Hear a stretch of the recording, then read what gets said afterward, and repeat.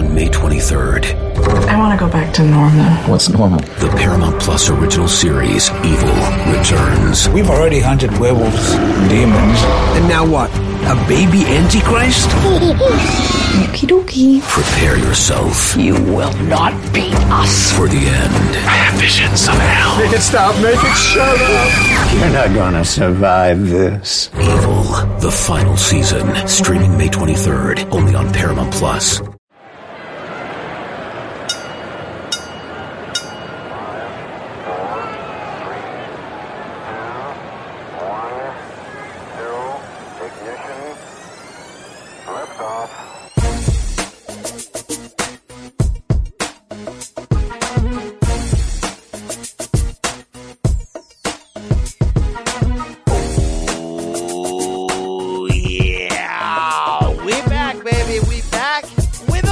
It's your boy BC, the Brian Campbell of the State of Combat podcast on CBS Sports. Back from vacation, back from the beach, back to invade your senses on this MMA pod with another lethal dose of that performance-enhancing audio. Wow, brother. So much to talk about, so little time. UFC Tampa in the rear view. We got Singapore ahead. Lots of news and notes around the various cages. Yes, let me bring in my team right here. We're talking about a UFC Hall of Famer. We're talking about a suddenly possibly active fighter. The man who's always sweet and never sour. He's Sugar, Rashad Evans. Bro, how is it? What is going on, BC? We missed you last week, but we you. held it down. We held it down. You held it down well. You and oh, thank you, man. Sir Brando, as I was, I know you're wondering what part of Jamaica I was vacationing in. Right near the beach. Boy. Indeed. A lot of people talking to Samson out there. You can't argue with that. Brandon Wise, CBS Sports writer, editor, college football aficionado, former All-State left tackle at North Boca High. Bro, speak. What is up, BC? I'm kind of sad that you're back now that you get to run the show again. I had a nice 2-show stretch there of taking the reins, and now you're going to play a lot more sound drops that I don't have access to. That is true. That is very, very true. Vacation, fantastic, guys. All right. A lot of red stripe, a lot of the water slides, the beach, the family time, all good. That's all I got to say about that. But while I was gone, you want to talk about 5-6 days in combat sports that was like, whoa. I mean, my boy Triple G might be washed. We had pro wrestling up the kazoo. Cain Velasquez is in WWE. Guys, what the heck happened last week? Well, a lot happened. A lot of excitement happened. I felt like they felt that you were going to be away, so they wanted to bring all the news so you couldn't cover it. And Rashad's boy popped for something with USADA. Oh yeah, Rashad. Couldn't fight Alexander. Well, see, now that right there was bull malarkey because he took the next test and it came back negative. So I don't know what is going on with that whole situation. He's still trying to figure it out, and they're still trying to figure out what exactly happened, but as the test confirms, he didn't have anything in the system. No more dick pills, right? Wow, he had a lot of explaining to do, as did you coming in. I'm almost less enthused or interested, Rashad, in the results of this drug test and him losing the Alexander Usyk heavyweight boxing date as I am the other headline. He's got some cougar issues, and I don't mean aging, divorced, white female issues. What the hell's going on here with this headline I saw with Spong? Yeah, they say that he had a cougar on his property. He has, he has a panther. So they say he had a panther, but Tyrone has a lot of animals at his house, and he has a lot of chickens, and with a lot of chickens, they bring a lot of predators. So they said that they seen the cougar or panther on his property, and he had it, but before that all happened, he was getting his chickens. He was missing like 20 chickens. So he didn't know what was happening to his chickens. So I don't know. They still trying to figure it out. I mean, we listen, we live right next to the Everglades. Yeah. So it's very possible that it could have come out from over there. Wow. A lot of going on. Have you ever had cougar issues in your personal life, Rashad? Not the kind with cats. All right. Indeed. Hey guys, speak serious for a second. Hiring can be a slow process, right? Took us a long time to find a co-host like Sugar Rashad Evans to take this podcast to the next level. Let me give you an example. Cafe Altura's COO, Dylan Miskowitz, needed to hire a director of coffee for his organic coffee company. Yes, stay with me here, but he was having trouble finding qualified candidates. So he switched to ZipRecruiter.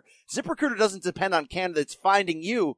It finds them for you. Its technology identifies people with the right experience and invites them to apply to your job so you can get qualified candidates fast. What Dylan did, he posted his job on ZipRecruiter just like we did when we looked for a UFC Hall of Famer, and he was impressed by how quickly he had great candidates apply.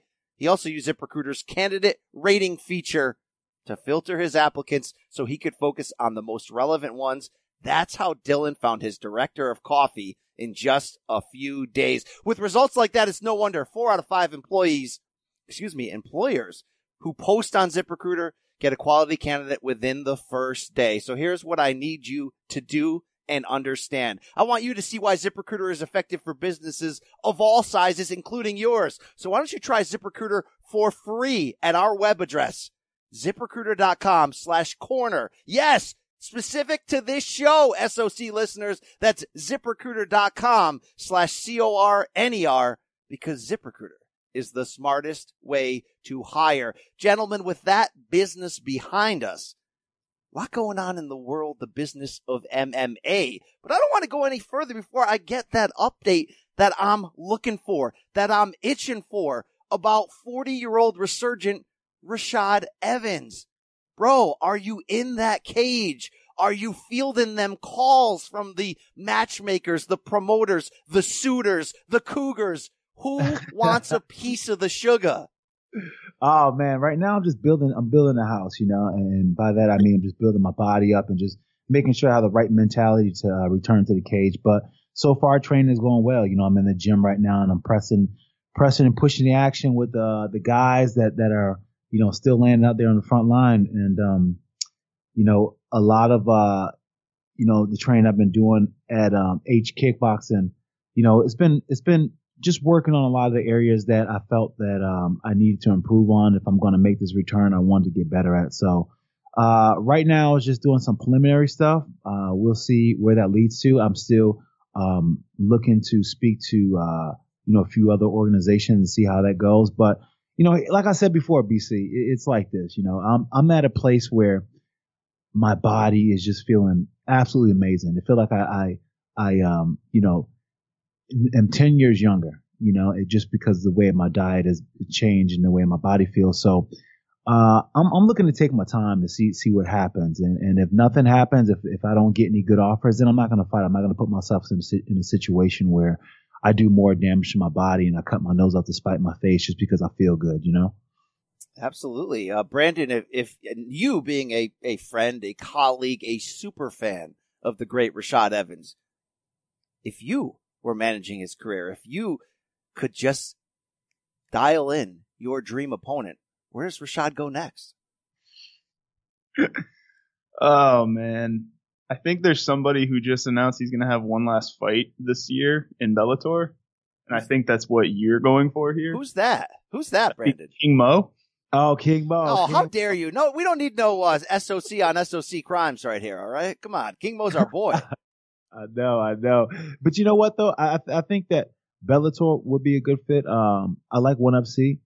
ONE FC is one thing I like about ONE FC is that, it's the Asian market. And besides that, it brings a whole new competing market of athletes that I've never even heard of before. So I think that will be exciting. I think that will give me something to reinvent myself with, because at the end of the day, that's what it's all about. Getting in there with an opponent that you haven't faced or don't know anything about and just seeing what happens.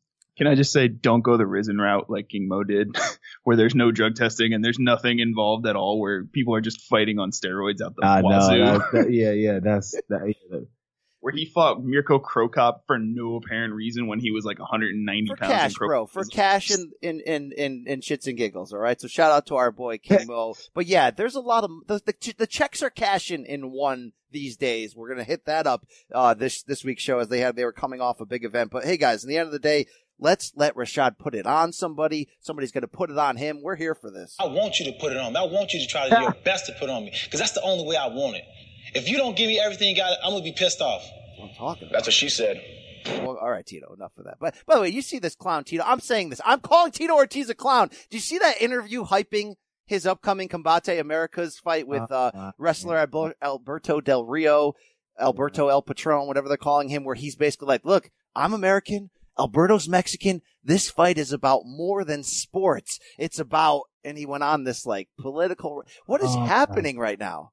You know what? I don't even know what that whole thing is. Honestly speaking, look, hats off to the guy, to want to continue doing what he's doing. But at the end of the day, like, I don't know how to take that fight serious, because even looking at the guy, he doesn't even look like he's a fighter. He looks like he looked like he's an actor. It looks like it's going to be some work, honestly speaking. Don't forget Alberto Del Rio, Dos Caras Jr. was once sent to hell via head kick in Pride by the aforementioned Crow Cop while wearing a Mexican wrestling luchador mask. So this guy's got a little bit of history in the MMA cage ring. Not good history, though. How many fights has he had in MMA? He's had about 5 or 6. He really hasn't had a great run, but there was always that sort of threat that him joining Combate and that ambassador role would lead to him eventually taking a fight. And hey, good for them. I mean, look, it's a crowded MMA circle right now. A lot of PFL just had the playoff rounds going. A lot of people trying to get attention. I guess that is one way you can get attention. We're trying to get attention to this podcast. Yeah, Brent, what do you got, Brandon? Sorry, he's actually 9-5 in MMA fights, but his last fight was in 2010. Ooh, 9-5, 2010. Wow. Yeah. Has he ever beaten anybody with a pulse? He beat one person who has an actual Wikipedia page. His name is Brad Kohler.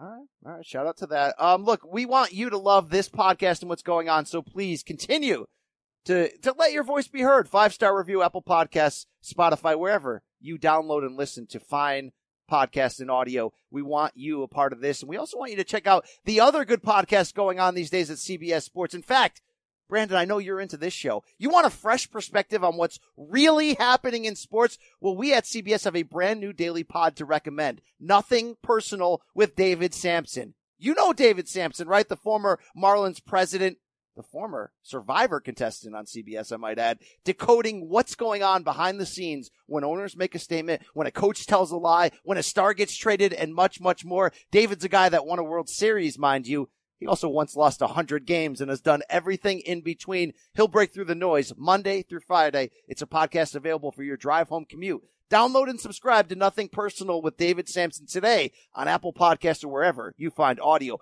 Brandon, when it comes time for you to listen to sound outside of MMA, I know first in your mind is, I want to talk to Sampson.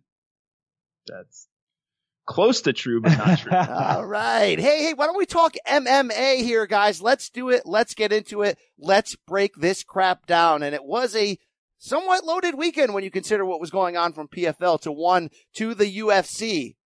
But we begin and end with the headlines that came out of UFC Tampa, your backyard, wise man, and good Lord, my girl. Boogie Woman is coming tomorrow, and she doesn't know what's coming.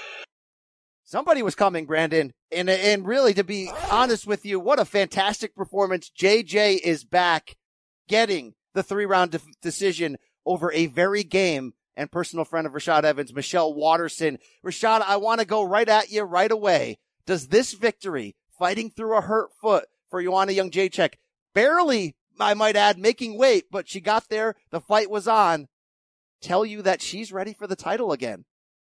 Absolutely. I think that the biggest challenge for her was the weight gain. I mean, the weight cut and being able to make it to the scale and then fight on Saturday the way she did. I figured all week you heard rumblings about her not being able to make weight, and even Michelle Waterson even thought that she might not be able to make weight. So, that all played a part and what happened Saturday. But on Saturday night when she stepped up and she stepped into the octagon, she was refreshed, she was recharged, and that jab, those punching combinations, her viciousness, it was on point. She was super smart. She was very strong. She showed great improvements on the cage and just great octagon awareness, not getting caught in anyone's, not getting caught in Michelle's trick bag and just fighting a very smart fight, but at the same time, a very aggressive fight. She looks to be right back on stride. And if you remember what took her out of the 115 weight class was, of course it was Rose Namajunas, but that was I think a big part of her weight cutting also played a part in her not being able to compete the way that she wanted to, not taking anything away from Rose Namajunas. But when you're cutting that kind of weight and you're getting hit in the head, it makes it really hard to take a punch. But now it looks like she's kind of got her weight under control and her body's back, and she looked absolutely phenomenal on Saturday. And what's crazy is, look, she's 32 years old. She talked for years in the past about look, this 115 cut is so hard. One day I want to be a mother. When she was at the top of her game with the 5 consecutive title defenses and really entering superstardom, she seemed to be back then talking more about ending her career than continuing it.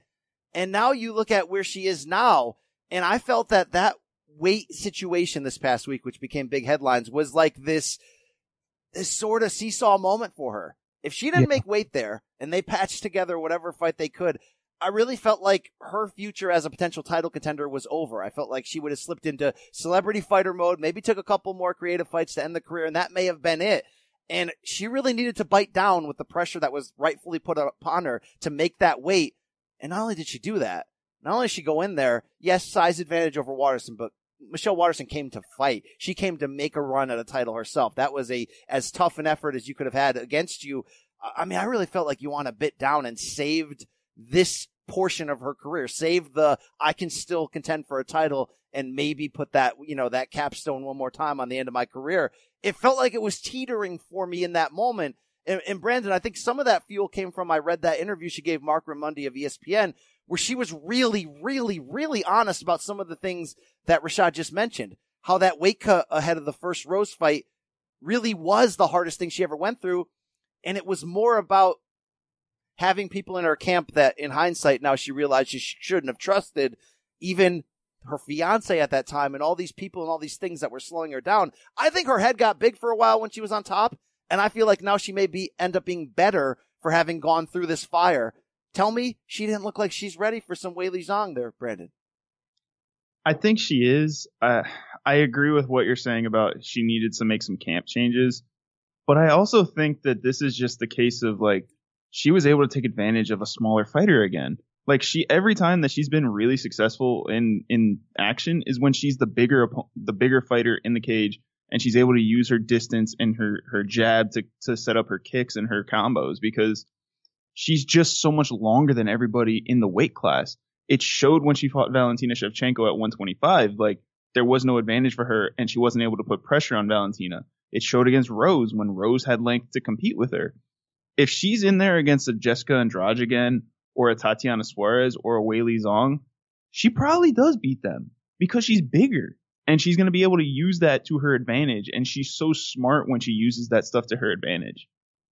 Going back to the size thing, I think that she was definitely the bigger fighter in the cage, obviously, but I think that the way that she used her size was very impressive. She didn't allow Michelle to get any kind of wrestling, foothold at all. And I think the biggest mistake in Michelle's game was going to the well too many times on a wrestling game that really wasn't working. And actually, she really didn't have, she doesn't have a basis for a strong wrestling game. So to try to implement a wrestling game against someone who's very efficient at wrestling defense, I don't think it was a good tactic. I think that Michelle should have used her movement from the outside more and should have went on the side of trying to draw out Joanna on the frustration level, hitting her and not being there when she tries to return. And then that way she would have been able to find opportunistic takedowns from a Joanna that's over pursuing. I think that when she went on an offensive wrestling, mindset for the fight, I think that she stifled her own attributes on what she can do. Michelle's very good with her kicks. She's very good from the outside. She can even punch from the outside. But I think her takedowns should have been sprinkled in that natural movement, not being the the main thing she's trying to hit because she just didn't have the strength to take down Joanna. You got to give Waterson credit for going for it, though. Sorry, Brandon. When she had, it looked like in that moment, that backpack choke attempt in round 3, in round 5, she didn't have it in. In round 3.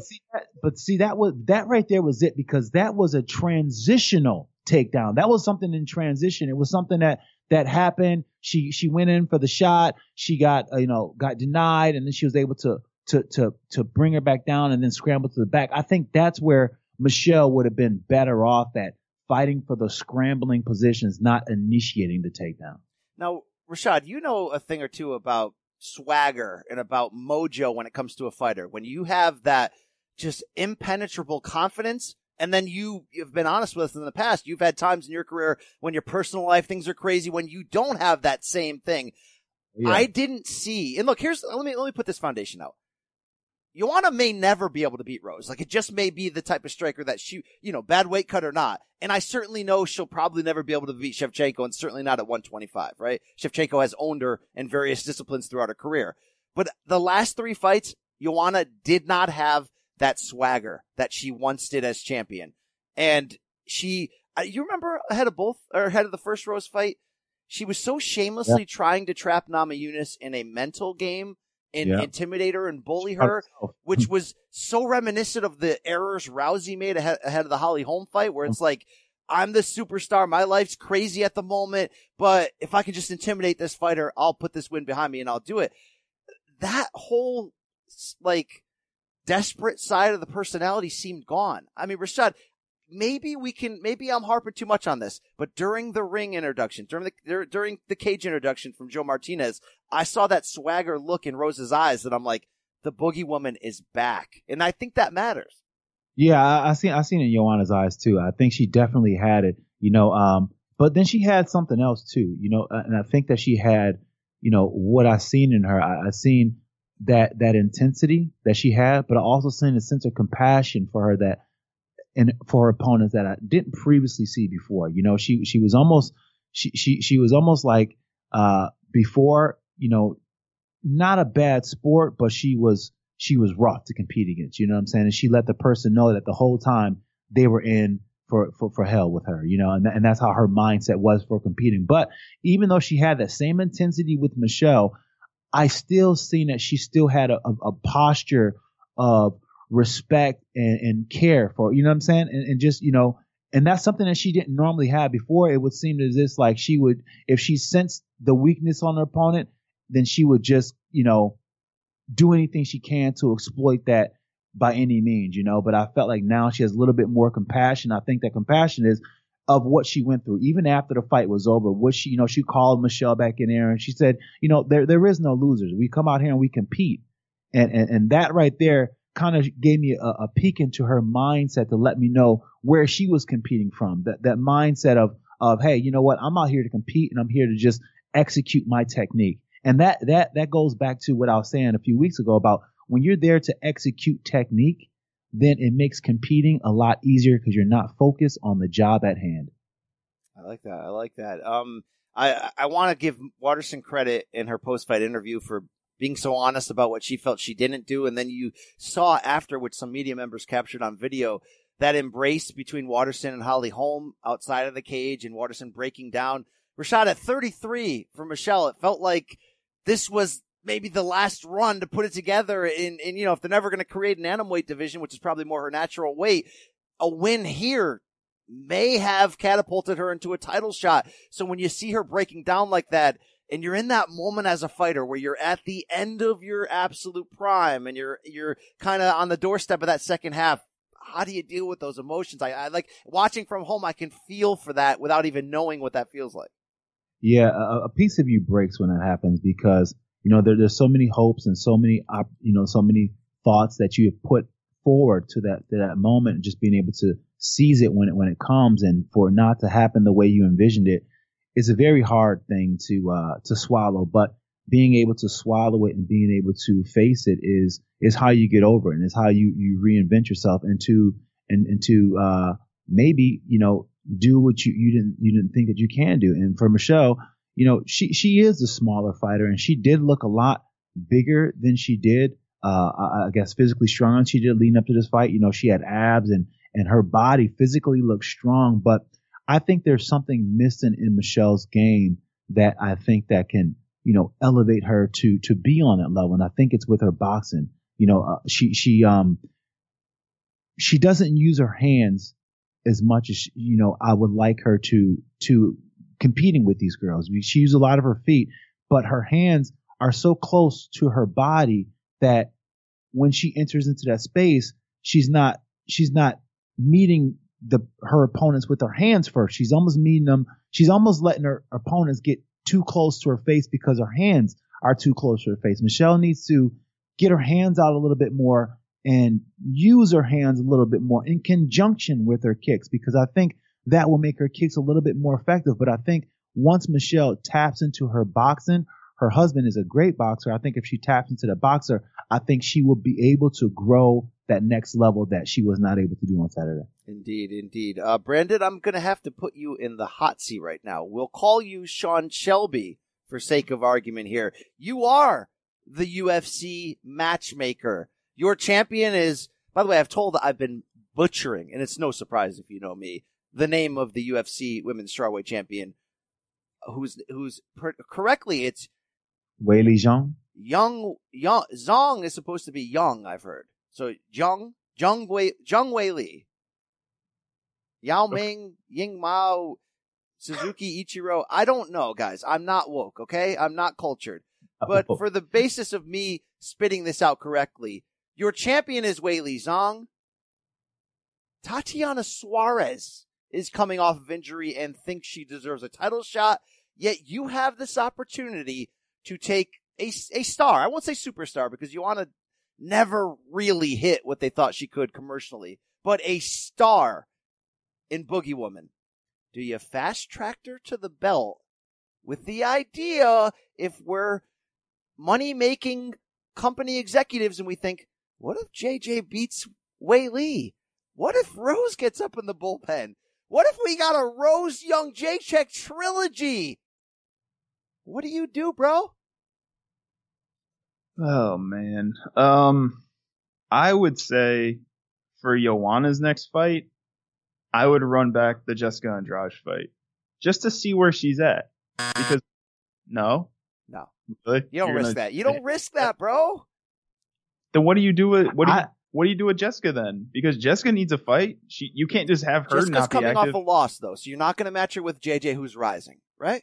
Well, I mean, JJ is rising, but let's be honest here. You know, Weili Zhang, that's the moneymaker in a weight class right now because of with the whole deal with China. So True. I think you need to have her defend the belt with a fight other than Joanna right now to build up some hype around this champion, to let people know that she's somebody we need to watch. Because at the end of the day, if we just throw Joanna in there right now and Joanna beats her like she probably can, then it was all for nothing. You know what I'm saying? Then we didn't get to feel the anticipation of the true comeback of Joanna because she hasn't defeated anyone that we consider higher on that level. So I think that we need to build Weili Zhang into this monster and then see what Joanna does. Give Joanna at least a couple more fights to get used and acclimated to the weight class, because at the end of the day, not only is she just getting back to the weight class,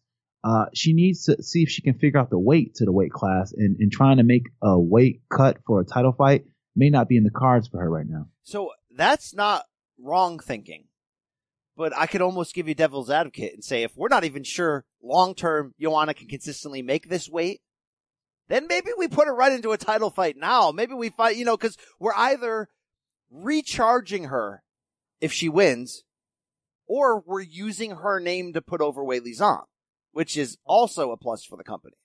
So it's going to be interesting. And I don't discount Tatiana Suarez is standing right there waiting. What if Rose wakes up tomorrow and says, I'm back? I love me some strawweights. I love 115. I don't know who's coming out of this. I mean, Brandon, I don't even know if JJ can beat Zhang Weili. That's the other thing is, like, nobody even really knows who she is right now. She's the champion and her fight was in China. Like, stateside, she doesn't have the name value yet. Right. So you would rather rush Joanna into a title fight with her just to see if she can get the shine off of that instead of trying to build her up into like a true champion? And here's the thing about it. Joanna, even if she does beat Wei Li and the whole weight issue, well, she becomes champion and now she has a weight issue. And now we have a champion who might not be able to make weight on a consistent level. Well, I think she has to figure out, UFC has to figure out, is it a weight issue? Had the times that she was cutting so close been because she's kind of a woman without a weight class? Like, she's not the power for 125. She seems to be a little bit too big for 115. Or is it that she hadn't been doing it the quote unquote best way possible? I think, well, she probably wasn't doing it the best way possible. And I say that because of this. She got some implants put in, so that put in a few cc's. Hey, so that's we were all thinking it, Rashad. You had the guts to say it about Bubba Woman, so you said it. All right, bro. I'm with you. I'm being honest.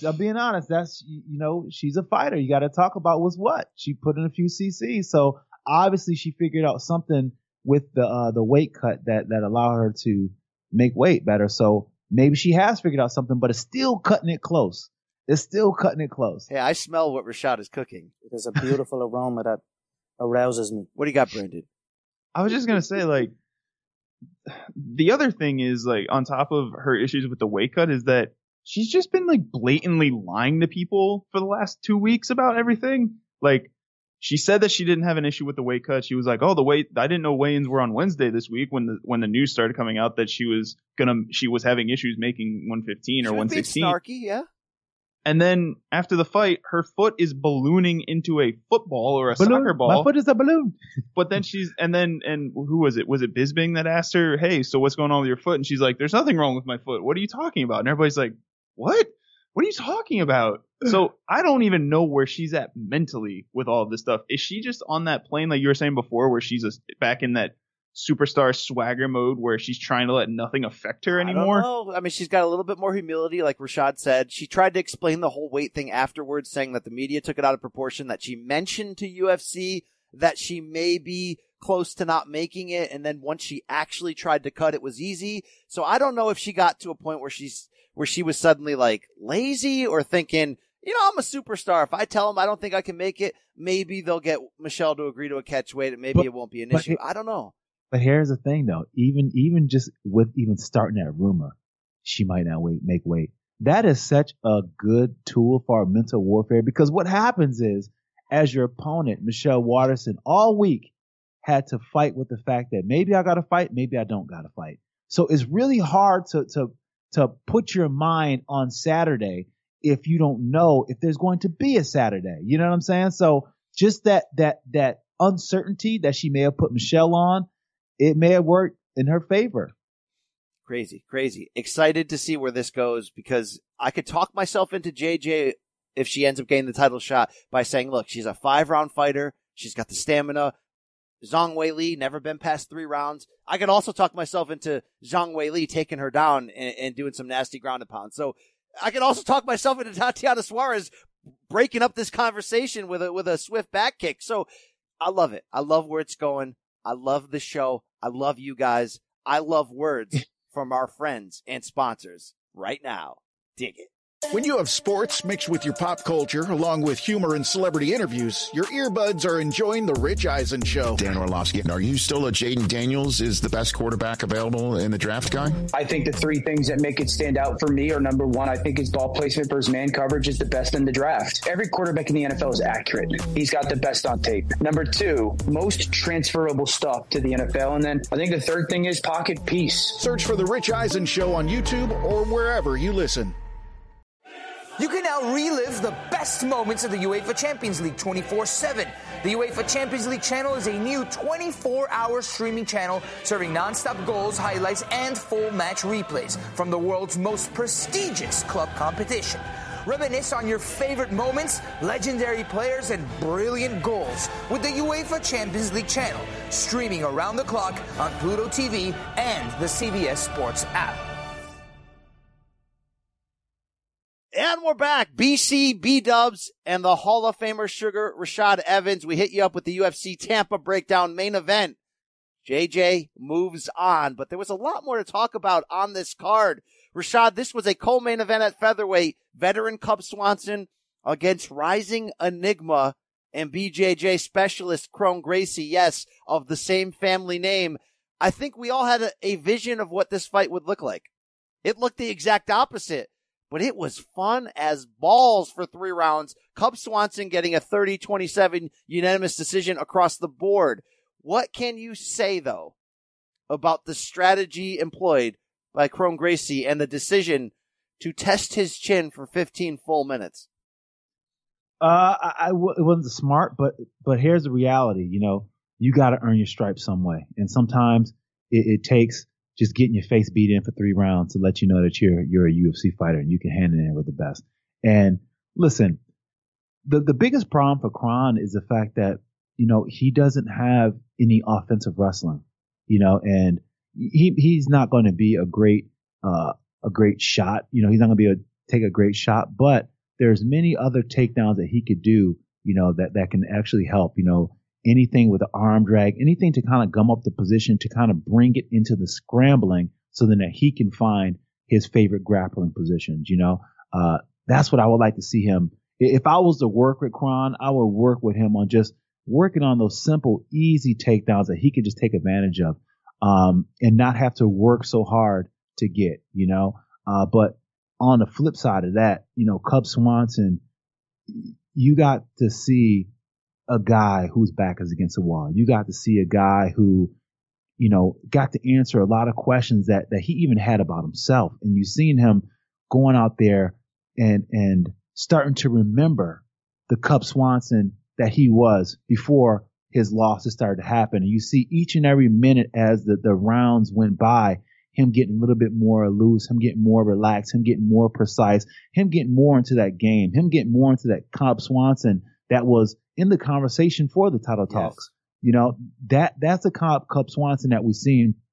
And it was good to see him tap back into that, because watching him and seeing the bald head Cub Swanson and seeing him kind of getting his old mindset that he was, it gave me chills. It gave me chills because I got to see that, this guy, he did fall on some hard times. He grew a family out of nowhere and had his ups and downs in the cage, but it's a guy who I see come out on the other end.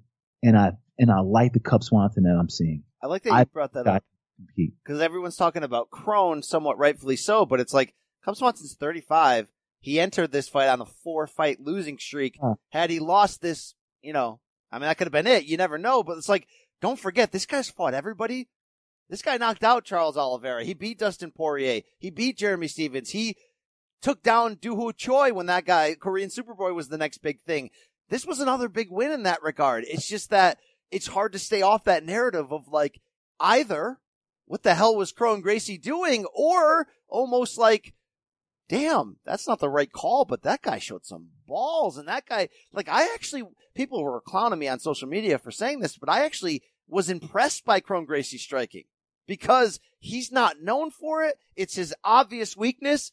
And he just went in there and was like, I'm not Kron Gracie tonight. I'm Nate Diaz, and I'm going to find a way to win this fight no matter what. Brandon, he didn't find it, but he may have found himself in the process. I don't think this is as bad as people think. Yeah, I enjoyed the fight just because going in, we talked about it being kind of a wrestling match, and it ended up just being a brawl for 15 minutes. And to me, my biggest thing is like, did he just fall in love with what the Diazes have been doing for the last few years because of his camp work with them? Like he helped Nate before that fight with Anthony Pettis, and I'm sure he helped him with sparring at some point. And I wonder if it's just like he got away from what his game plan was because of that, or they went in with that game plan thinking Cubs on a losing streak. Let's just bury him with striking and see if we can catch a knockout and get out of here. It was I'm not surprised, mother. Yeah. I mean, listen, first, a couple of things here. Cub Swanson on a 4-fight losing streak. I've been on a 4-fight losing streak. It is the hardest thing to get off of, because for one, you're not just competing against the guy that's in front of you anymore. Now you're competing against all the other 4 times that you lost, and you're competing against yourself and the person that you're competing against, the doubt that comes it's such a big, overwhelming monster that it can, that it can dwarf you when it gets time to compete. And it like I said, it gets really hard.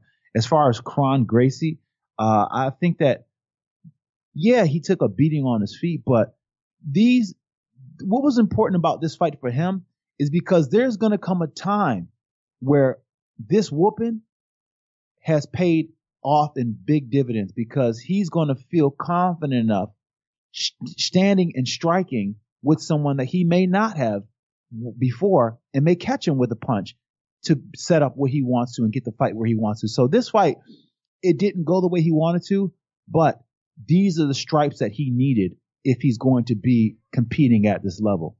I think that he does need to work on his offensive wrestling, but at the end of the day, because when you have a ground game that's so dominating like Kron, it's a crime.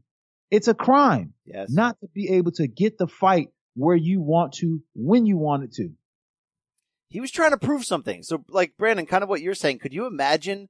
I could fully imagine Gracie and the Diaz brothers sitting around. Maybe somebody's talking to Samson. And Nate's like, you know what, Kron? Cub's a little washy, potentially, right now.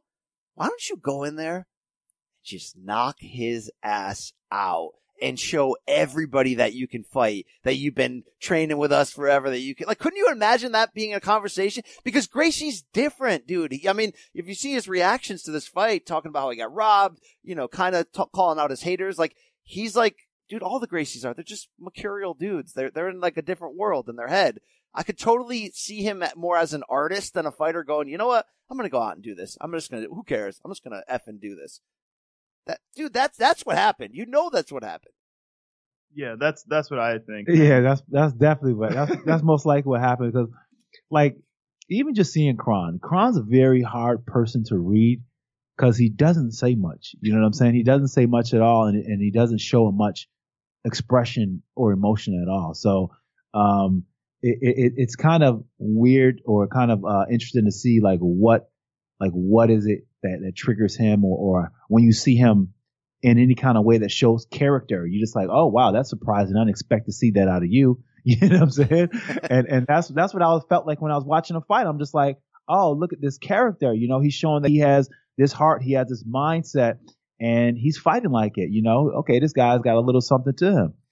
And can we pour one out for his internal organs?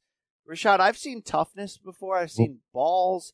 I'm not sure I've seen someone no-sell body punches to the level that Gracie was doing as Cub was just teeing the hell off. Is he impervious? Did he implant steel plates in his ab muscles? What the hell was going on there? That was amazing to me because, listen, there's a lot of shots that you can fake and posture and pose and act as if like it didn't hurt. But the body shot isn't one of them. Like you get caught in the body, it just changes the way your whole it just changes the way you're thinking. It changes the way you're moving. It changes the way you're breathing. It changes what you want to do, So how he was taking that is beyond me. It really is. But that's what I'm talking about with this guy with Kron, with the ability to take that kind of punishment. There's so many things that you can do with a guy like this. He can take punishment and he can submit you when he gets to the ground. Okay, so that means that we have a little less work to do on this one, I can't. This fight showed me that Kron Gracie is must-see TV. I cannot wait to see what happens next. I have no preordained confidence that he'll do great or bad. It's just I just need to see it now. He's just a different dude. So this was interesting. Kind of a weird moral victory in an obvious loss, and we'll see. We'll see where it goes. I don't know if he's just going to be a celebrity fighter with a name, if he's going to figure it out and be able to mix the pluses of his striking game to better set up taking this fight to the ground. You did mention his obvious holes and a lack of an offensive wrestling game, but imagine if he could establish that striking consistently and then what that would do to his ground game. I mean, Brandon, he'll tap your ass out. You personally, by the way. Okay, thank you. You know who I need to see more of? Nico Price. Oh. Tell me about that. I mean, first of all, pour one out for James Vick's face after that fight. And his future, yes. Oh my God. I don't think I've ever seen that executed that perfectly before, where a guy who is just somehow pulled guard, right? And ends up on his back with James Vick about to start moving in for a mount and just up kicks as hard and as clean onto a dude's, I don't even remember where, on his jaw, I think, because based on the sound that I heard coming out of the TV. That was scary. It was scary how clean that was. That was a cluck like. When those clean clucks, you just know that somebody is knocked out on the other end of that sound. And the crumple that James Vick had on the ground was just, It was heartbreaking. It was thing with Nico Price, man. Nico Price is one of those guys who, you know, when you're fighting him, he's got to be just so difficult because at any position, you never know where that wildness is going to come from. And he has power, and this dude knows how to finish. You know what I'm saying? And, you know, all the fights that I've seen Nico Price in, it looks like he can go either way. You know, sometimes he's getting beat, sometimes he's on his back, sometimes he finds himself in weird positions. But at the end of the day, this guy just knows how to get it done. You know, Nico Price is turning out to be that dude. You know, he plays around when he's in there, but the guy gets it done. It's tough here because this is 4 knockout losses in a row for James Vick. Pretty much all 4 were devastating. And this was, I don't want to call it desperate, but look, he moved up in weight for this. It was a reinvention idea, but the problem was it came 2.5 months after his last knockout loss. So he's at an interesting crossroads in his early 30s where it's like, dude, a year and a half ago, this guy was a sneaky lightweight title top 5 contender. He wasn't that close, but you're like, wow, he's showing you flashes. And even in fights in which he's knocked out, he had some success, but it's the same conversation I'm going to have now that we had after his last one. There's fundamental flaws in his head movement and his defense that aren't getting fixed. So it's like, Rashad, if you're mentoring him, could you do anything but say, hey, let's take off 9 months or 6 months and figure out if you want to keep doing this? And if you do, we got to reprogram some stuff. Yeah, no doubt. I think he definitely needs to recalibrate the why he's doing this. Even if that's even it, you know, that may not even be it. But for the most part, I think, you know, he needs to find a new fighting strategy that fits him and is a safer fighting strategy for him that allows him to use his size and allows him to use his attributes and skills where he's able to take a lot less punishment. Another thing that I would do, I would give him some time off, like a year off. No fights for a year. Or at least 6 months, at least 6 months or so, and just get him doing some very technical sparring, you know, and like doing stuff that's not going to have the impact on the head, you know, and even getting him a therapist to do some neck work, to do some kind of recalibration with all of those things that get messed up when you get knocked out. Because what happens is, a lot of guys, when they get knocked out, they don't go and hit the reset process. By that, I mean, go to a physical therapist who's able to reset them on a neurological level. So then that way their body starts to react the way it's supposed to when they get caught with a shot, because your body remembers. And when you get caught with a shot and too many devastating shots in a row, your body starts to shut down faster and faster every single time. And I think that's what we're seeing with James Vick. Tough, Brandon. Tough to see, man. Tough to see that for a guy. I like some James Vick, but this is the wrong direction, bro. Okay? And but this is the only thing I would say is that this shot and this knockout was just so random that it's almost like I don't know if I can take anything away from this fight for him, because we didn't really get to see what the new development is for him at 170. With I know the 2.5 months wasn't a long time between these fights, but we didn't really get to see what his new game plan was or what his strategy could have been, because he said after the fight that he changed up a lot of things in camp when he got back home before this fight, and he gets caught with an up kick that you just don't see. Like, I don't even know how he would have prepared for that any differently, you know? You don't. I mean, honestly speaking, you know, it's certain things in a sport that if you're not paying attention, it can catch you. You know, like one is when I got caught with Anthony Smith, a little sneaky knee on the inside. If you're not paying attention, that son of a gun to knock you out. You know, the up kick, another one. If you're rushing in, only fools rushing in head first. You get caught with that head kick, you know, you're gonna be sleeping. But you rarely get to see a head kick that clean, that up kick that clean, and especially from on his back, man. So. Indeed. Another tough fight to watch in some ways was Mackenzie Dern's comeback from giving birth, but just 4+ months ago, really given no favors in terms of tough matchmaking. Women's strawweight bout against Amanda Ribas. And if you hadn't been woke on what Ribas can do heading in, this was as thorough and dominant a unanimous decision victory over a name in Dern as you could imagine. And I look, with Dern, you could see physically she just wasn't ready, wasn't fully back. The timing was off. But I'm not sure, guys, she ever would have beaten somebody who looks this good as Amanda Ribas at this moment.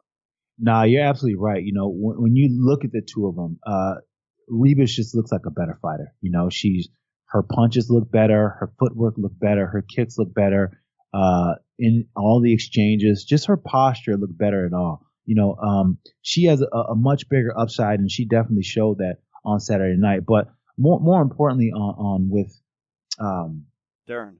With Dern, you know, I think Dern, she rushed herself back a little bit, and you can see that because, you know, her fighting game, it seemed a little bit rushed, and it seemed a little bit, you know, not what it could be. You know what I'm saying? As far as, you know, her footwork didn't look as good as it could have been, even trying to, you know, close the distance, and even trying to exchange and throw punches. You know, sometimes she was falling over her punches and things like that. So it looked as if like she may have wanted to be there a little bit faster than she really should have, to be honest. And look, Brando, I know you love me. You love some Mackenzie Dern, but she believed in her power way too much. It wasn't like she went to right-hand haymakers to get desperate. She opened that fight going, you know what? I'm just going to bang. You know, we're just, you know. Let me bang with somebody. We're just going to throw bombs. Would you suggest a move up to flyweight? Maybe, but she didn't look like she had any power on those punches. No.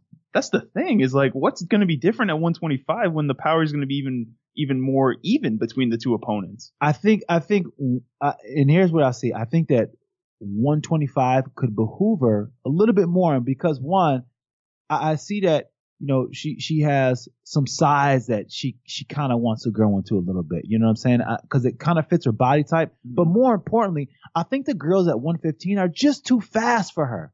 They're just a little too fast for her. And I think at 125, I think it will slow it down a little bit where she's able to be a little bit more effective, because at 115, it seems like she's a little bit too slow. But it's also like the same topic that we just talked about with Kron Gracie, is like, she's a BJJ person. Like, why didn't she use any of her wrestling or any of her takedown attempts to try and get a submission in this fight? It just didn't make sense. And here it is. It's that range, that the range between 4 to 5 feet where you're standing in front of your opponent. How do you close that space efficiently? You know, a lot of wrestlers, they think that, you know, when they want to do a takedown, they don't think to put their hands in front of their face as far as like setting it up, or really going for the punch to get the person to exchange with them, because that's all it is. If I want to wrestle somebody and get them to take down, I have to get them to think that I'm going to punch with them, and I have to really sell it. So I have to really be convincing in my punches, so they forget that I can wrestle. And I think that when you look at Kron and you look at Dern, they're not doing that. When they do that, then their wrestling is going to be able to flow. Rashad, out of curiosity, did you ever have an opponent who you could not stop from taking you down? That could not stop from taking me down? Yes. No, but I would say one opponent that took me down more, it was Ryan Bader. Interesting. Yeah, he took me down, I think, twice in our fight.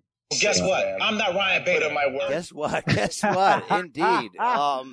Interesting. Do you got, so Brandon, the idea of her going to flyweight is also mixed with the idea that, look, she's a plus name. There's a bright potential for Mackenzie Dern for a lot of reasons in the terms of becoming maybe a star if she can get on the road. And it's such a a clearer path to doing that at flyweight than at strawweight. I mean, strawweight is all killers. And if you're talking about somebody who has had distinct trouble making weight in the past, like missing by like 7 pounds, what the heck are we doing trying to cut to 115? 4 months removed from the joy of living, of giving birth. Yeah, but it's also somewhere that she feels like she has an advantage. And she thinks that carrying the size that she does at 115 gives her some advantage. I get what you're saying about flyweight needing some additional like bodies and name value, but I mean, given the performance we just saw from her, I don't see that being a good move right now. Okay, that's Brandon Wise's take. I mean, nothing pisses me off more than guys not making weight. All right, that's that right there. Anything else you want to hit on this UFC Tampa card? I'll give you guys the floor if you want to get the police to arrest the referee and maybe Coach Mark Montoya for allowing the fella.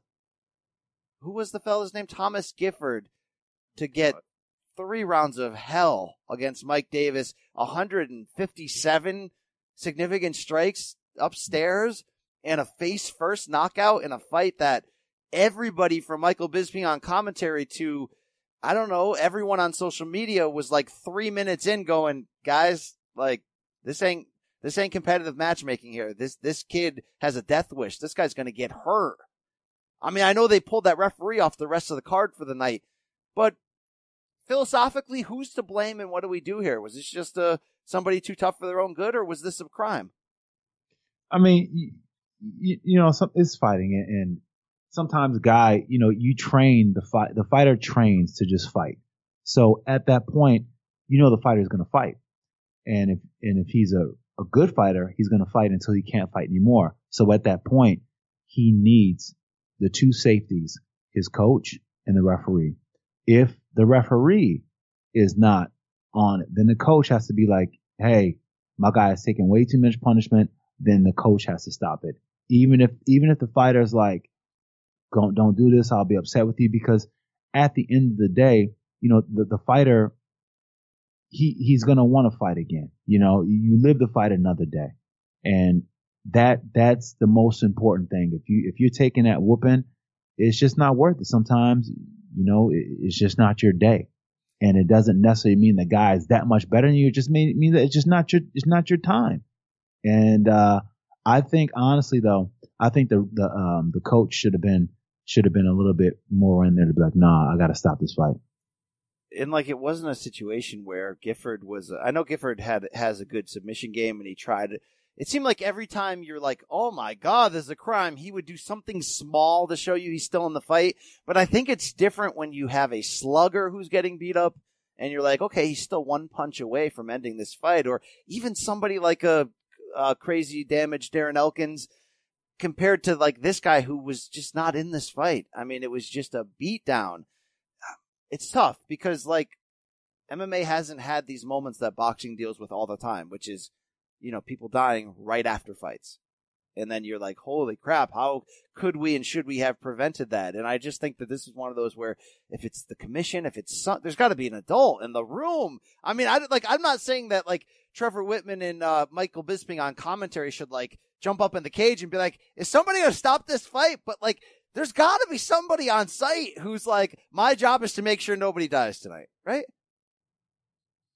Yeah, I mean, it's just so freaking tough with these guys because Gifford wasn't even like on the radar for UFC, and they signed him to fight Roosevelt Roberts in Fort Lauderdale in April as like a showcase opportunity for Roberts, and he lost the decision. He didn't look competitive. Roberts just didn't get a finish. That's the only reason that like it wasn't that spectacular. And when they announced that he was fighting on this card, I was just like, really? Like, what did he do to impress you, UFC? And then this is what happens. And it's just like, why? Like, there's so many good fighters out there that are trying to make a roster right now. And they gave an opportunity to this kid, and it's just so clear he's not ready. Like, there's no reason to fill a card with guys like this who just so clearly aren't ready when there's so many guys out there waiting to try and get their shot. Indeed. All right, but your boy Eric Anders got a split decision win. JJ Aldrich was back. I popped for that. She trains with Rose. Good submission, by the way, for Davison Figueiredo against Tim Elliott. That was UFC Tampa. Rashad, Rashad, you need to go back. Talk about avenging these losses. I think you need to go back to Tampa and beat some ass to get that out of your mind as well, right? Go get Glover Teixeira again? Yeah, Glover, I gotta exercise this demon. Exercise some demons. All right, I wanted to hit up your guys' thoughts because I mentioned it was a busy MMA weekend. I don't know how much you tuned into the PFL for the playoffs that they had. I watched some recap videos. I read some recaps. It was the kind of, look, I'm going to be really honest. Just like pro wrestling these days, there's too much to watch. I almost stand in a spot that I'm like, all right, I watch UFC, I watch Bellator. I'm not going to mess with PFL or ONE unless they make me. PFL, I'll give them credit. They made me care. They made me at least have to try to see what's going on. I see Sarah Kaufman's out. Kayla Harrison, the rising star, is in the final against someone she beat earlier by decision. I saw some of the highlights. I saw that crazy Chris Curtis retirement. Oh no, you're back in the tournament situation. Are you guys jazzed about these PFL playoffs? Are they penetrating your care level at all up to this point? That's a no. I mean, I honestly, I didn't watch it this one, but I like the format. I like the format just because of the fact that, I love tournaments. I started out my fighting career by only doing tournaments. So I like the tournament format and I like the tournament style, but I like $1 million for the winner. I like that too. So it's an exciting concept. I just haven't been able to link with any, cause it's all about the fighters, right? Yeah. I love Kayla Harris. I think Kayla Harris is very entertaining, but Kayla Harrison, come on, Rashad, don't disrespect I'm sorry, her. Kayla Harrison. I'm still trying to get that feeling for some of the guys. You know what I'm saying? I love Vinny Magalhaes. Vinny Magalhaes is one. He's a good guy, but I don't know. I'm just not pulled in by Ray Cooper the third had a good night with two. So Brandon, why was the men's bracket needed to fight twice in one night, but the women didn't? I don't really understand it. Do you? I was going to ask you, so they had the guys fight twice, right? Yes. Maybe it's because there's only, I think the women's bracket only has 4 fighters for the women's lightweight division, and there's 8 for the men. I was trying to follow it on Twitter. I watched the highlight videos. I saw that craziness where the dude retired and then the other guy got hurt and they're like, sorry, you need to come back. But I guess I don't really care yet. Maybe ever. I don't know. Cyborg versus Kayla Harrison? I'll care. Can we do that? No, I guess we can't. Cyborg's in Bellator. What am I talking about? I don't care. Brandon, you care? Did Magomed Sharapov fight? He did. He won, and then he got hurt. And the guy he beat had to come out of retirement after losing. Chris Curtis. Oh, God. But hey, yeah, that's all what it was. It was also a big weekend for ONE out of Asia, ONE Championships in Tokyo, I believe, despite the earthquake and typhoon that was going on there. Put on their 100th show, which was 2 shows back to back, and the first one airing live on TNT in like regular prime time. I went back afterwards, picked around at it. I gotta give them credit. These are exciting fights. These finishes are fun as balls, and the crowd goes crazy. Oh, I like ONE FC. I like it. One thing I like about ONE FC, it seems like they fight like a brawling pace. They fight like it's a Muay Thai fight. I know they have a Muay Thai section of their promotion, but even the MMA fights have this like frenetic energy to it. Frenetic. It's exciting, man. I watched the Ung La and Vera fight, and Ung, he trains at my gym. And listen, I love Ung, but Ung does not train like Ung trains hard, but you don't see that kind of intensity. You don't see that kind of that ferociousness that you've seen when he fought Brandon Vera. Like when I seen him fight Brandon, I was like, is that the same Ung that goes to the gym? Because he just looks like an animal, man. And it's so impressive because Brandon Vera dropped down from heavyweight to compete at the light heavyweight belt, and Ung holds the middleweight belt and the light heavyweight belt. So effectively he beat Brandon Vera, so he owned 3 belts. I mean, not technically, but in a sense, he has 3 belts by beating the heavyweight champion. And Vera just looked huge compared to him. I thought that was the craziest part is like Ver is like looks like he's like 6'3", 6'4", and Ung is like 6 foot even maybe. Yeah. Like the when they were standing there with the referee after the fight, I was just like, damn. He looked big. But it was impressive because it was a lot of back and forth action in that short fight. You seen Brandon Vera land a lot of good body kicks, inside body kicks, and Ung just takes it. And he took a lot of good shots in that fight, but he just kept coming forward. I think it's that pressure, that H kickboxing pressure that he put on him that just, made Brandon just, crumble and not be able to take it. Well, he got cut across the face right before he ends up with the TKO win and then hits that spinning back elbow perfectly.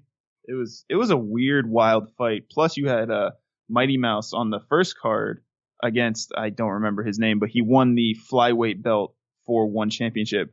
The one thing I noticed about the whole card was like the ring looks so much bigger than the UFC ring does. Yeah, it does. I don't know if they do that on purpose, but the space that they have available to them is a lot more than they do in UFC. It does look like that. It does.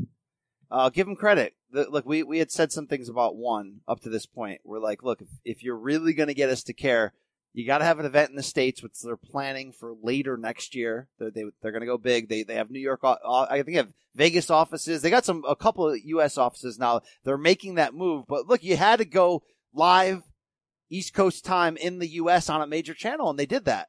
And they brought up their big guns, and DJ looked great. And, that Ung fight against Vera that you guys are all mentioning, that crowd was insane at the end of that fight. It was exciting as heck. So I wish them well. I want to see what happens. They got names. Let's see it. Let's see if they can attract more free agents. Let's see. Hey, they got Vitor Belfort, right?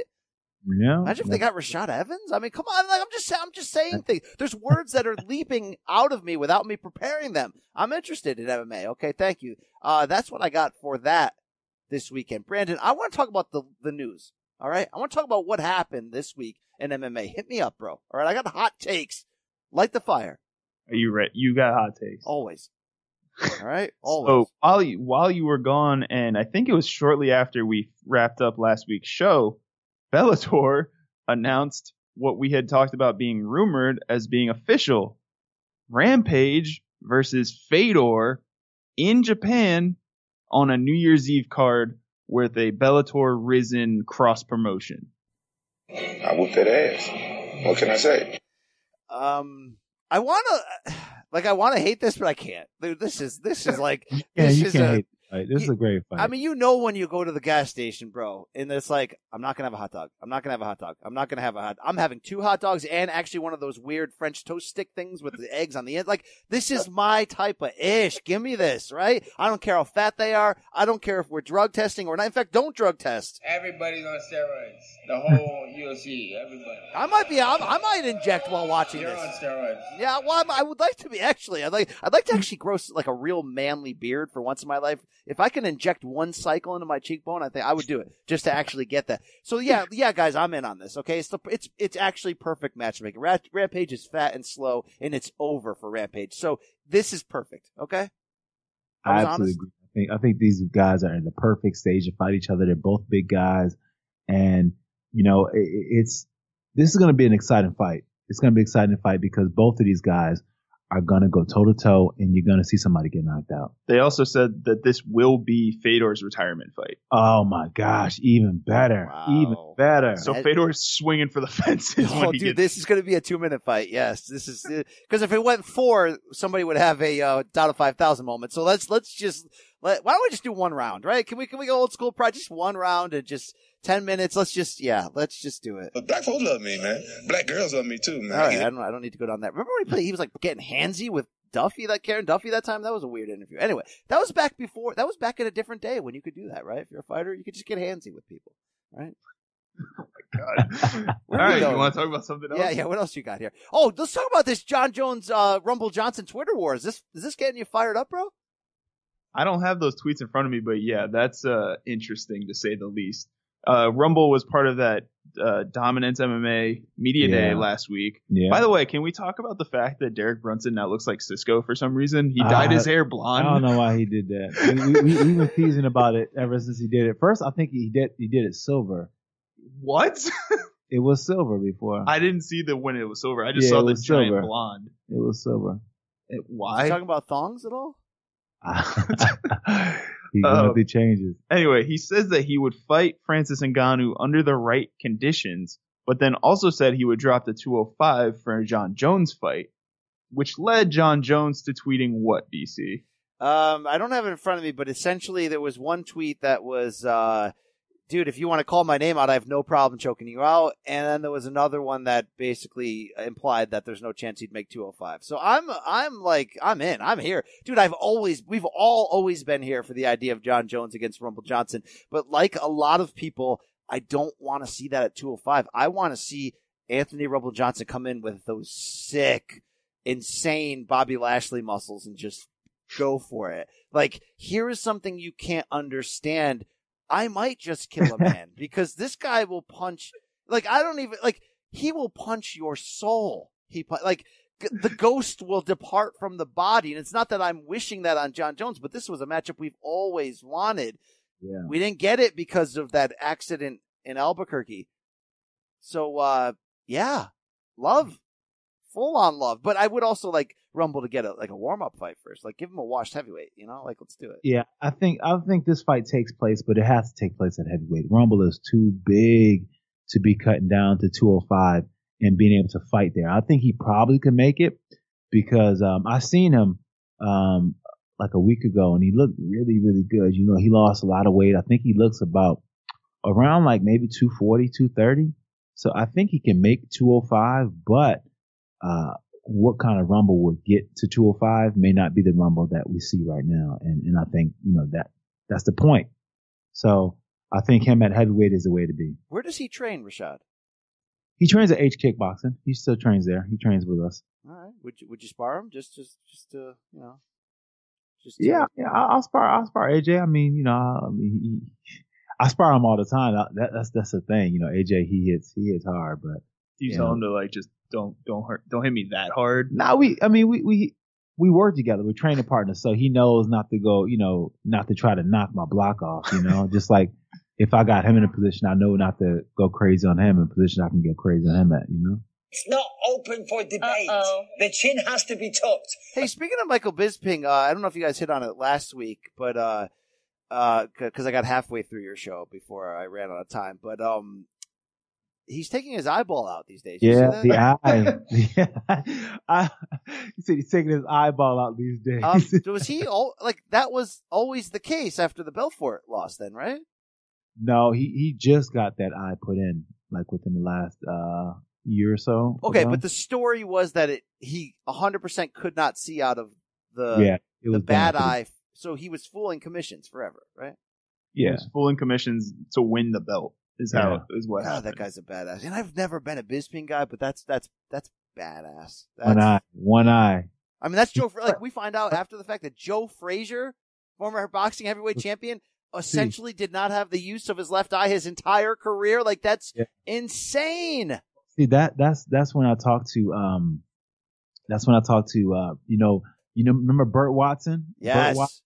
Burt Watson used to manage Joe Frazier, and I asked him about Joe Frazier's fighting style, and he said that he would fight like that because he needed to feel the breath of his opponents on top of his head, so then he knew where to punch because he couldn't see him. That's just you got to just be a badass to be like, yeah, I'm not only going to keep fighting, but I'm going to win the heavyweight championship. And in Bisping's case, I'm going to knock out Luke Rockhold, and I mean, it's crazy.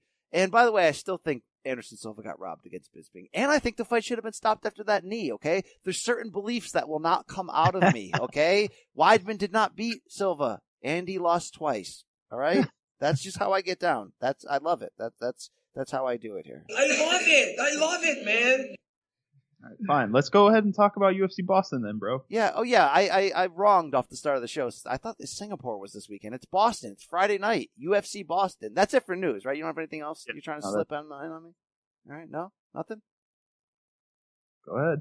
Oh, can I tell you? I ran into Frankie Edgar this week. Go ahead. Can I tell you that? I didn't know that it was a for consumption story, but okay. Yeah, it probably isn't. All right. Frankie Edgar's doing good, okay? Okay. He wants McGregor. Let's leave it at that. All right. this weekend, this Friday night, it is UFC Boston, UFC Fight Night. Is that a Plus card? No, it's on ESPN. ESPN 2. TD Garden in Boston, ESPN 2. You will not be getting the fight we all came to see, which was Zabit Magomedsharipov against Calvin Kattar. But you will be getting a very interesting 205-pound main event when Dom Reyes takes on Chris Weidman, moving up in weight. Wow, yes, let's do this thing. I'm back, baby! I'm back! Rashad Evans, is a title shot at stake for the winner of this? Because I could almost make that case for both guys. Where do you stand? Absolutely. Listen, at a 205 weight class, you have Chris Weidman coming up from 185, the old champion at 185, and he struggled a bit, but now at 205, he looks to get back on the right path and against a Dominic Reyes who has, lit the 205 weight class on fire and is that guy to watch. It's going to be interesting to see if you can see a Dominic Reyes get by Chris Weidman, because that would definitely prove that he's on the level to compete with the champion, John Jones. Listen, Dominic Reyes has a lot of attributes. He's got the size, he's got the technique, and he's got the mindset, but he's going against a Chris Weidman here, who's a battle-tested veteran.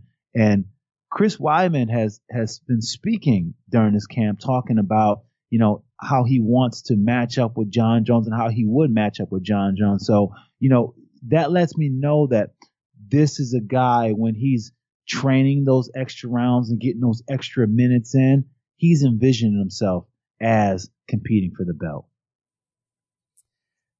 It's interesting here because Weidman's got 4 out of 5 losses coming in, and I think all 4 are by knockout, and some devastating, and all in very elite fights, because that's what Chris Weidman does. And Brandon, I got to bring you in here because you are the resident Chris Weidman superfan, and in the great war that is Rockhold Weidman, which is not over, by the way, that is a feud that is just beginning, especially if both end up washed soon. Is this real? Like, a Chris Weidman win here would get him a title shot because this division's so shallow? And I just still don't get him needing that smoke of John Jones. I don't think you want that. So I'm just kind of confused about where we are with John Jones right now, because the rumors were that he was going to fight at 245 in December. Then that card got filled up pretty quickly with 3 other title fights. And now he's saying all these rumors about his next fight are coming soon. He's going to make these big announcements, and then he doesn't make any announcement, and he's just teasing people on Twitter. So it's just I don't know where John is at this point. But to speak to the fact that this might be a title eliminator of sorts is even weirder, just given the names that are around right now. You've got Corey Anderson and Johnny Walker fighting at 244 in November, and both of those dudes are red hot. And you could make the argument that that would be a title eliminator with the winner getting a title fight. But I understand what you're saying for Dom's side here. Dom definitely deserves a title shot if he wins this fight. Chris, it's kind of I want to see it more. You've talked about it, Rashad, where you want to see guys and see how they adjust to the weight class in more than one fight. Mm-hmm. And I kind of feel the same way here with Chris. It's I'm a big Chris Weidman fan, but I also understand you can't just parachute into a division and end up with a title shot, Well, the way I see it is this right here. When you're an old champion, I think that if you come into a weight class, I think you only need to prove that you still have stock. You know what I'm saying? And I think that coming into this weight class, if he comes and beats a Dominic Reyes who has stock in this weight class, who's been beating the who's who, the best guys in this weight class, then I think it makes a pretty good argument to say, okay, well, this guy just stepped up into this weight class, but he maintained that same champion mindset, and he beat a guy in Dominic Reyes who we were putting on the fast track, but now it looks like, Chris just stole that juice. I think that's what you would have to go with it. But besides that, you have to capitalize on the fact that, Chris Weidman is not a spring chicken anymore.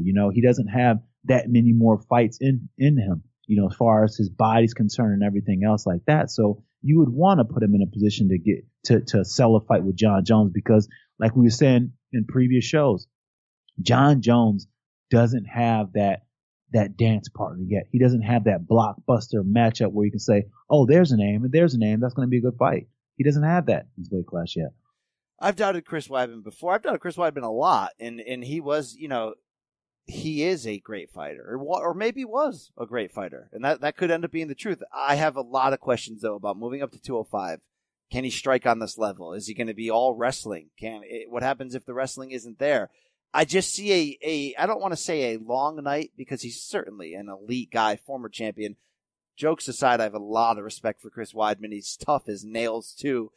But this is just a bad striking matchup at the very basic, at the very bottom for me. Like, just straight up, I think this is a bad matchup for him. I think this is a matchup in which he's destined to lose by decision and maybe not look all that great doing so. Brandon, you have the floor to tell me to F off and really defend Chris Weidman. I will just say that I would like to see what Dom looks like against a wrestler like this if Chris actually gets back to it, because to me that's been his biggest flaw in his losing streak, is that he hasn't gone to the wrestling. Like, that's how he got his name in this game up until the Anderson Silva fights, was by out wrestling everybody. And in the last few fights, I don't know if it's just that he's been baited into brawls with people, like especially the Yoel Romero fight where he just looked lost and got clipped. But wait a minute. I gotta go ahead. He was catching. I thought in that fight, his stand up was looking the best that it's ever looked until he got caught with that knee. Yeah. He was the stand up is fine, but he still wasn't even going for takedowns. Right. And that's what his base is all on. So I want to see that Chris Weidman in this fight on Friday night against Dom, because we haven't seen Dom challenged in that aspect of his game yet. Yeah. I think one of the best things that Chris Weidman has added to this game, and it's been overshadowed by the fact that he's been losing and getting knocked out, but I think his stand-up has gotten a lot better. And it sounds crazy to say when he's been getting sat down like that and losing by knockouts and stuff like that, but I think that his stand-up has gotten better, but he just needs to, like you said, Brandon, put his wrestling around it and that will help his striking work a lot better, because then he's not going to put himself to take too many exchanges. He's going to be able to minimize the exchanges by being able to bring in his wrestling game, Yep. And I think, he's been working with Wonder Boy, and you can see the effects of the Wonder Boy camp on Chris Weidman, because he throws a little bit more kicks and he's more creative with his striking than he's ever been. But I think he needs to couple that with some wrestling. Indeed. And look, Weidman's had his back against the wall before in that Kelvin Gastelum fight and showed us a lot of heart and coming back and winning that in front of his home crowd. This is going to be a tough one. Dom Reyes has to answer questions, of course, because that fight against your boy Volkan, it wasn't the promise that we had seen before. And I think he was lucky to take home the victory by decision that night. And you have to hope for Dom Reyes' part that sort of humbled him and got him back to the drawing board to figure out. And this is a great platform. And I don't see how Dom Reyes doesn't get the title shot if he gets the win here. Yes, that division's really shallow. They don't seem ready to really catapult Johnny Walker yet to the next level. Needs at least one more big one. And don't forget, Dom Reyes is in the Toyo Tires commercial. Rubbing shoulders with Ngannou and Forrest Griffin. That means they got some ideas for this guy, okay? That means they got some plans, all right? So, hey, Mr. Weidman, get up in the bullpen. And everybody, thank you! And this is still my boy! He's still going to be your boy after an L, I think, on Saturday. But what a great co-main event, guys. We're getting that fight we almost got but didn't. Yair Rodriguez, Jeremy Stephens. Somebody's going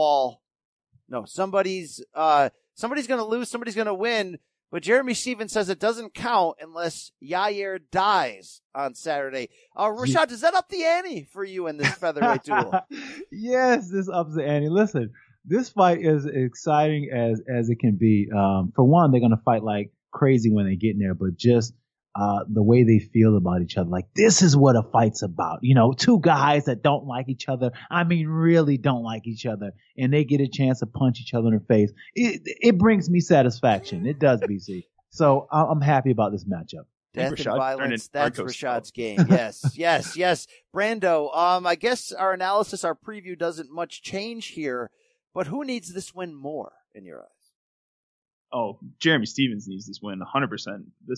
This is like a Cub Swanson type fight for him, where he's had a couple of losses now where he's just kind of expected better of himself, and to not get those victories has hurt him. And he talked about it on Ariel's show. What was it, like 2 months ago, where he had those like suicidal thoughts after he lost to I can't remember his name now off the top of my head. Are you talking about when Jeremy Stevens lost to Justin Gaethje? Yes, that fight. Thank you. And he is like one of those guys who puts so much pressure on himself to succeed and to perform well that a loss here would just be absolutely devastating to his career. While Yair, I think, can bounce back no matter how this fight goes. So it is piss or get off the pot though for Yair from the standpoint of like, are you that guy? Are you that guy? Are you a guy or are you that guy?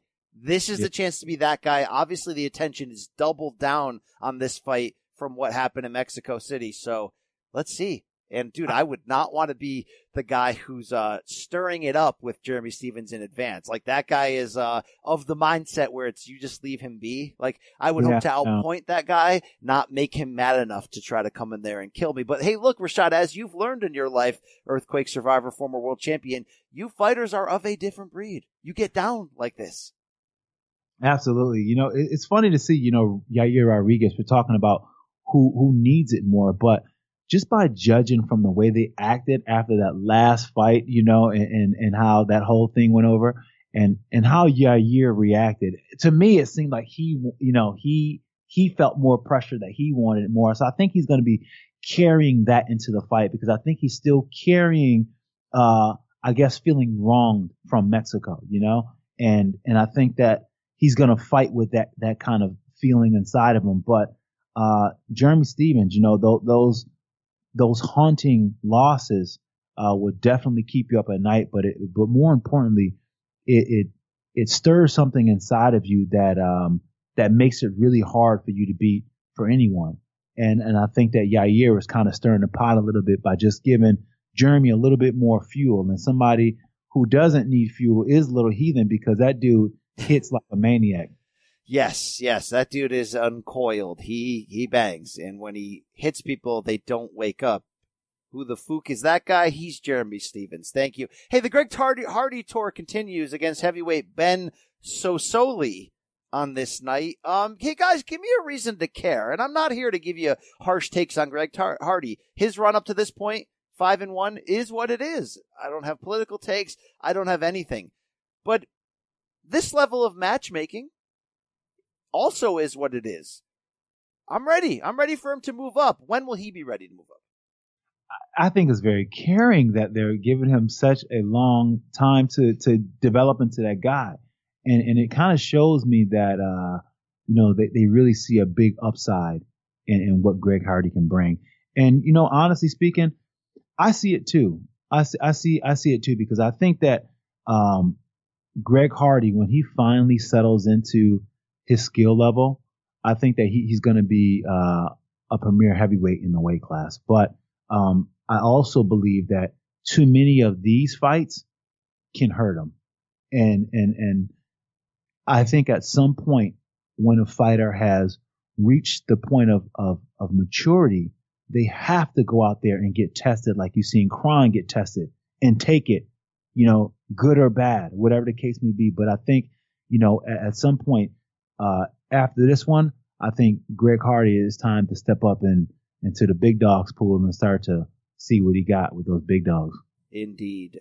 Brandon, you are a big Ben Sosoli fan. How can he win this fight? Just kidding. This is that next step. Hey, this card, what do you got? You got something for me? I just wanted to just make a joke, because the guy he's fighting, his nickname, he's from Australia. You ready for this, BC? Yeah. He is the Combat Wombat. Oh, wow. Does he drink urine? Does he drink urine out of a shoe? I love that on the UFC's website, there's no face. It's a faceless man here.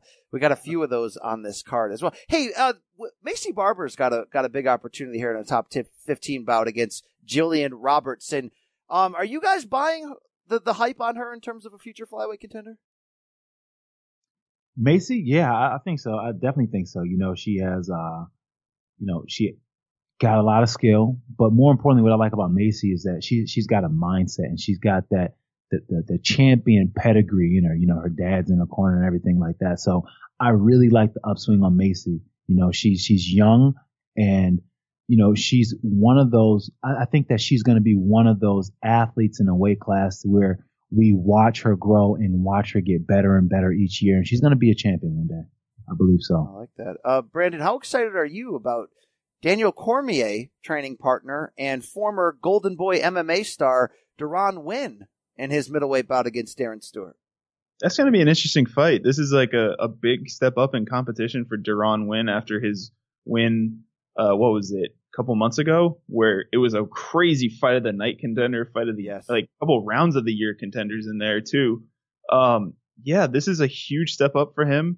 Somebody that fought at heavyweight or light heavyweight on that Golden Boy Promotions card. I don't know. Let's pretend that never happened. Light heavyweight. When he's just not a big dude to be fighting at light heavyweight as it is. So him fighting at middleweight now is interesting. But this is gonna be a big test. Darren Stewart is not an easy pushover.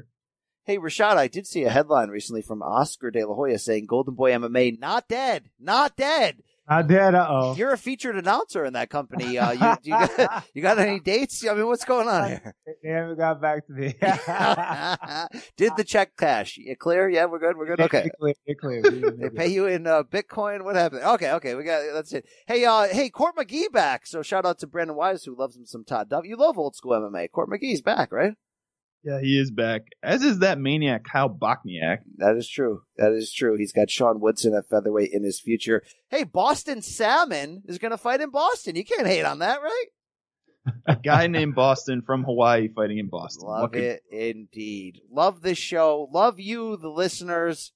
Yeah, man. We just nailed it. We just brought the heat this week on the State of Combat and MMA. Hey, Rashad, you got any messages for your fans, for the people out there? You want to direct us to anything? Yeah. Nah, no messages yet. You know, just keep on following me on that Sugar Rashad Evans. You know, follow. I'm gonna start posting. I'm gonna make a vlog.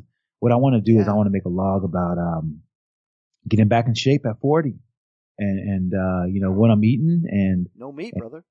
No meat. You know, having a no meat diet and training as hard as I got to train is very difficult. And a lot of people ask, how do I do it?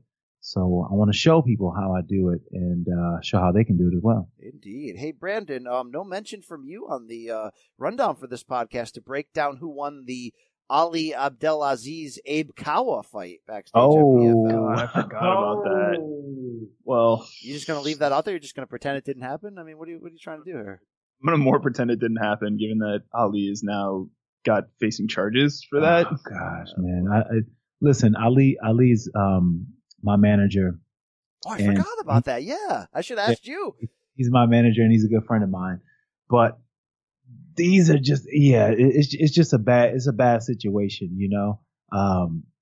You know, these guys, Ali felt provoked, you know, by Abe, by a lot of things he was saying on the internet and things like that. And, you know, and Ali's a fighter. Ali's a fighter. Like when we first started to train together, like he was my training partner, you know, so he used to be a fighter. So he still has a lot of that mindset in him. So,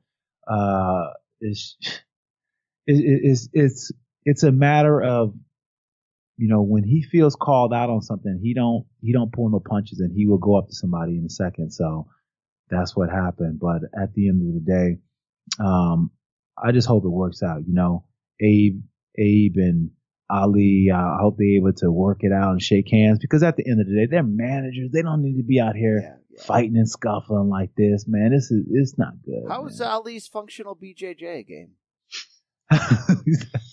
Ali is good, man. Listen, Ali can fight. He can really fight. Like when he goes, like when we train, like he trains for real. Like you're not gonna be like, oh, okay, this guy, I'm gonna go easy on him. When you train with Ali, you better train or he will catch you and he will hurt you. So, he's a fighter, you know, but maybe he needs to take a fight. He's a great heel. He's a great villain in this sport. The guy like, you know, boo me, bring it on me. You know, I love that guy. Boo me! I'm getting money and championship belts. That's what I'm talking about, DC. Oh, Brandon, we didn't mention too, Aspen Ladd's, attempt at, getting her TKO against Jermaine Durandamy turned around because of gender discrimination came up empty. Shout out to Herb Dean for actually going to a court date and fighting that. What the hell is going on here? See, I wanted to end the show with like fun talk about how Melvin Manhoef like came back out of nowhere, a crazy knockout for Bellator this weekend, and you went like in the complete opposite direction. Anytime Melvin Manhoef is out here taking souls at 43, I'm watching. All right, I'm watching. So shout out to that indeed. Yeah, that's the show. That's the show this week. Okay, that is it. Not everything worked on this show. Some things did. I can be fat. I can not have a six-pack, but my dick works. My dick works.